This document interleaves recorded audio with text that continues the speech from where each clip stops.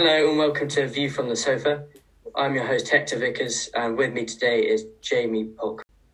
Hello everybody. Today we've got a very special guest on, ex-England captain and cricketing legend Michael Vaughan. We've had a few technical issues, Michael, so thank you for your patience and thanks for coming on.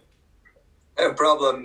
It's the way of the world, a bit of Wi-Fi and a few problems with it. And also, it's the way of the world when you get contacted on Instagram on a DM and you end up on Hector's podcast. So delighted to be here. Thank you. So I think, should we just get straight into discussing today? I think everyone will know what happened today. It's not very good. I think the only resistance was from Moeen Ali, who blasted a quick 43 of 18 balls. But other than that, there was no resistance from England. Michael, what do you think was the cause of England's sudden problems or collapse, you could say? India are better when the ball is spinning like we've seen it in the second test match. India have better spinners and they have better batters that can bat for longer and get bigger scores.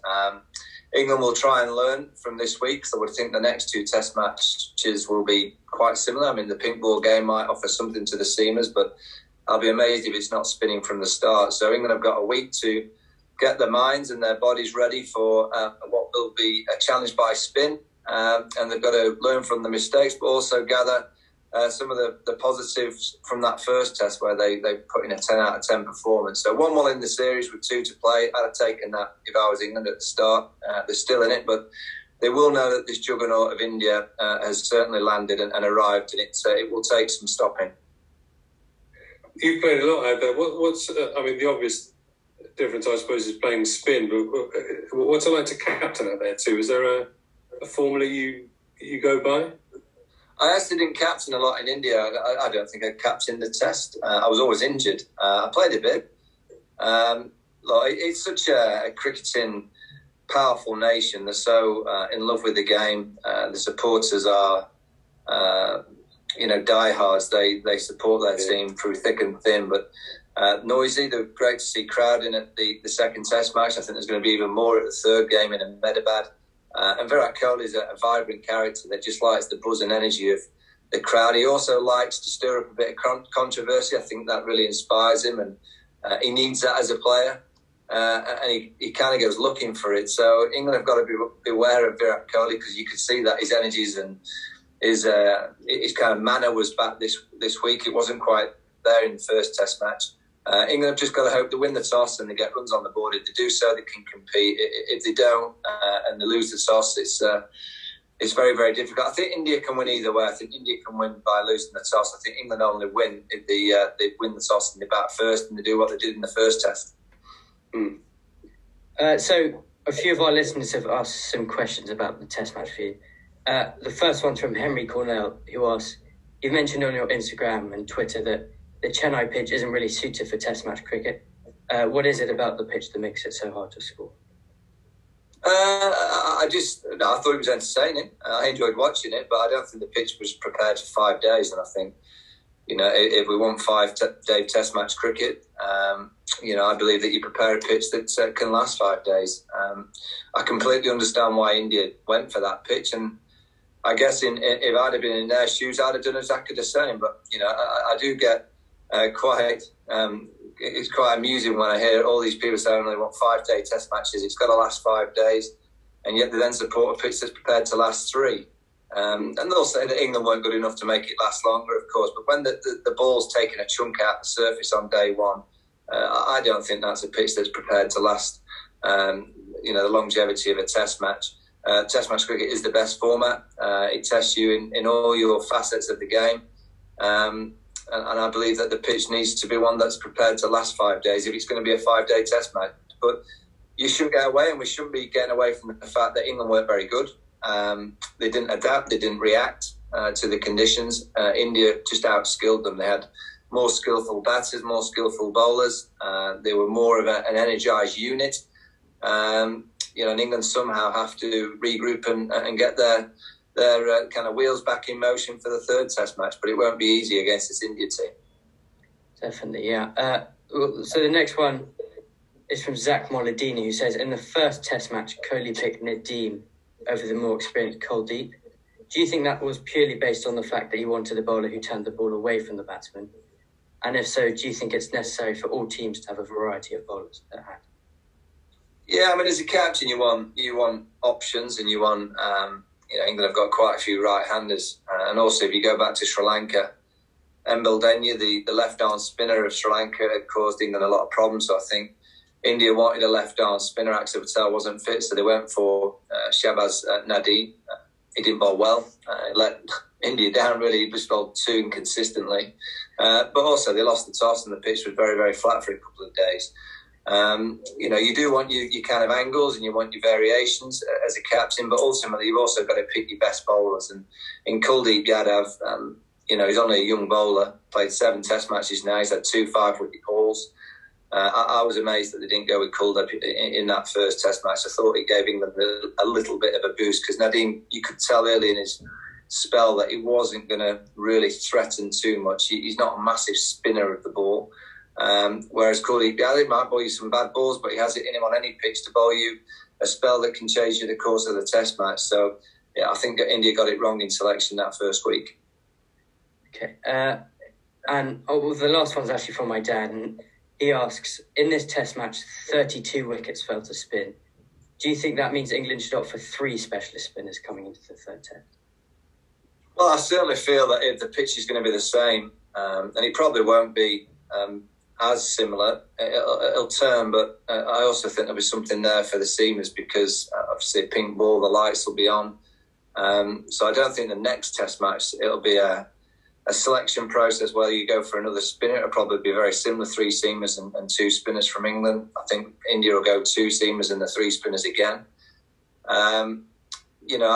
You've just got to read the game. You've got to read the pitch. I think if you go back to this week, India probably would have wanted another spinner. They probably wanted Washington Sundar for one of the seamers, and England would have gone for Dominic Bess over someone like Ollie Stone or Stuart Broad, because, Stuart Broad, he hardly bowled. They didn't use much of Ben Stokes either, so the seam options really were kind of null and void this week. But you've just got to read the pitch week after week and hope you get it right. And sometimes you get it right, but within 2 or 3 hours of the contest, you see that the pitch is playing totally different, and you need a different type of bowler, and that's just the rub of the green. So that's the bowlers. What about the batters? What do you think about the top order? Are you getting a bit nervous about that? Yeah, I think it's not easy when you're facing the likes of Ishant Sharma and Ashwin opening the bowling when it's spinning so much. I think England have got to be careful that they don't swap and change too much. They changed 4 players for the second test, having gone 1-0 up. You could quite easily see 5 changes for the third test. Jimmy Anderson coming back in, Joffrey coming back in, Best coming back in, Zach Crawley coming back in, Bairstow coming back in. Consistency in selection in teams generally drive more consistency in performance. All this swapping and changing, I personally would have preferred to have seen of the winter them highlight the 4 tests in India as the mainstay of when I'd want my best team playing. And I'd have picked Sri Lanka, the first 2 test matches, to trial a few others. And if that means that some of the best players miss Sri Lanka and miss some of the one days at the end of the tour, so be it. But the 4 tests in the middle against India, I personally would have wanted England's best players all available for those 4. Yeah. Hank's got a question coming up about squad rotation, but we're big Surrey fans and massive fans of Ben Foakes, who certainly in my opinion is the best governor in the country and might score a few runs. When Butler's back, how do you just drop Foakes? Do you fit him in somehow? Do you put Butler at 3 or not Butler at 3, Pope at 3 and... Well, England have got options. They what we saw with Ben. I'd go one step. I think Foakes is the best wicketkeeper in the world. I honestly think he's that good. I don't think there's a better wicketkeeper. I don't think there's a better keeper. I haven't seen one. And that's it's a bold statement, but I firmly believe it. I mean, the way that he catches the ball, he makes it look so easy. He's just a natural behind the stumps. England have got so many options. They've almost got too many options now. Because you could play Butler as 6 to the batter, you could play Foakes at 7. The one question mark over Ben Foakes is, this year is about preparing the team to beat Australia. How does he play the bouncing seaming ball, and could he get a Test match 100 at number 7 against Pat Cummins, Josh Hazlewood, Mitchell Starc? And that's ultimately the question, because we know he can play against spin, but this year it is about preparing the team to win in Australia. Has he got that in him to be able to get Test match 100s at 7 against pace? And that'll be the question mark. His keeping's magnificent. His batting against spin is very, very good. It's just, can he cope with the bouncing ball? I don't know. I've not seen him enough against the pace.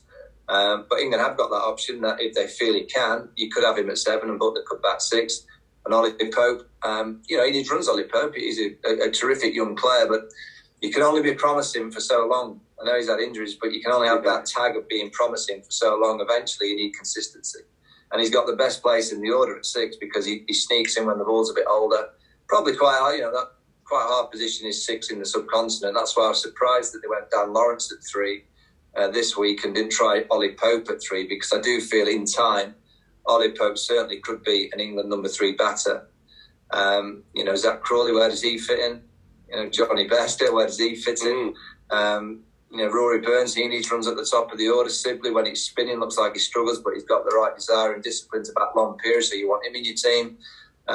England have almost got too many pieces to play with, and somehow in the course of the next few months they've got to get a settled top 6 batting lineup that they believe can get big scores in Australia, because it's the only way that they'll beat Australia in Australia is by getting big first innings scores. So I think finally, the Test Match Championship final, I think, is coming up quite soon. I think it's this year. Seems like it's going to be between 2 out of England, India, Australia, maybe even New Zealand. Who do you think will be the 2 teams in the final at this rate, at least? Well, I think New Zealand will be there. I think they're going to be there. And it'll be India or Australia. I think it'll be hard for England. I think England have got to win the next 2 Test matches in India to make it there. And India, I think, have just got to win 1. So I think it'll probably be New Zealand, India. We'll have to wait and see. But, India have been magnificent. They've got a great leader in Williamson. All the talk is Steve Smith and Virat Kohli, the best player. Kane Williamson's under the radar, but consistently outperforms many of them. Terrific bowler attack, great spirit. And whoever they play, and it could be at Lord's, might be at the Ageas, depending on the COVID bubble. It'll be a great spectacle to get 2 teams that deserve to be in a final playing Test match cricket to find out who's the best over the course of the period. They've all played. We're not played as much because of the COVID times, but whoever wins it deserves to lift the trophy because they've been the most consistent side over a period of time. Yeah. So that's all we have time for today. Thank you so much, Michael, for coming on. We're really sorry about all the Wi-Fi problems, but that's worked out quite well. No problem. Anytime. I'll come on for a lot longer next time, so just direct message me on Instagram. Thank you so much, everyone, for listening over these past 4 days. It's been really fun to do, and we'll be back for the first day of the 3rd test in Ahmedabad. We have a few guests lined up, including Randy Caddick, the England Barmy Army supporter who stayed 10 months in Sri Lanka to watch the series. So tune in then. Thank you very much, and goodbye.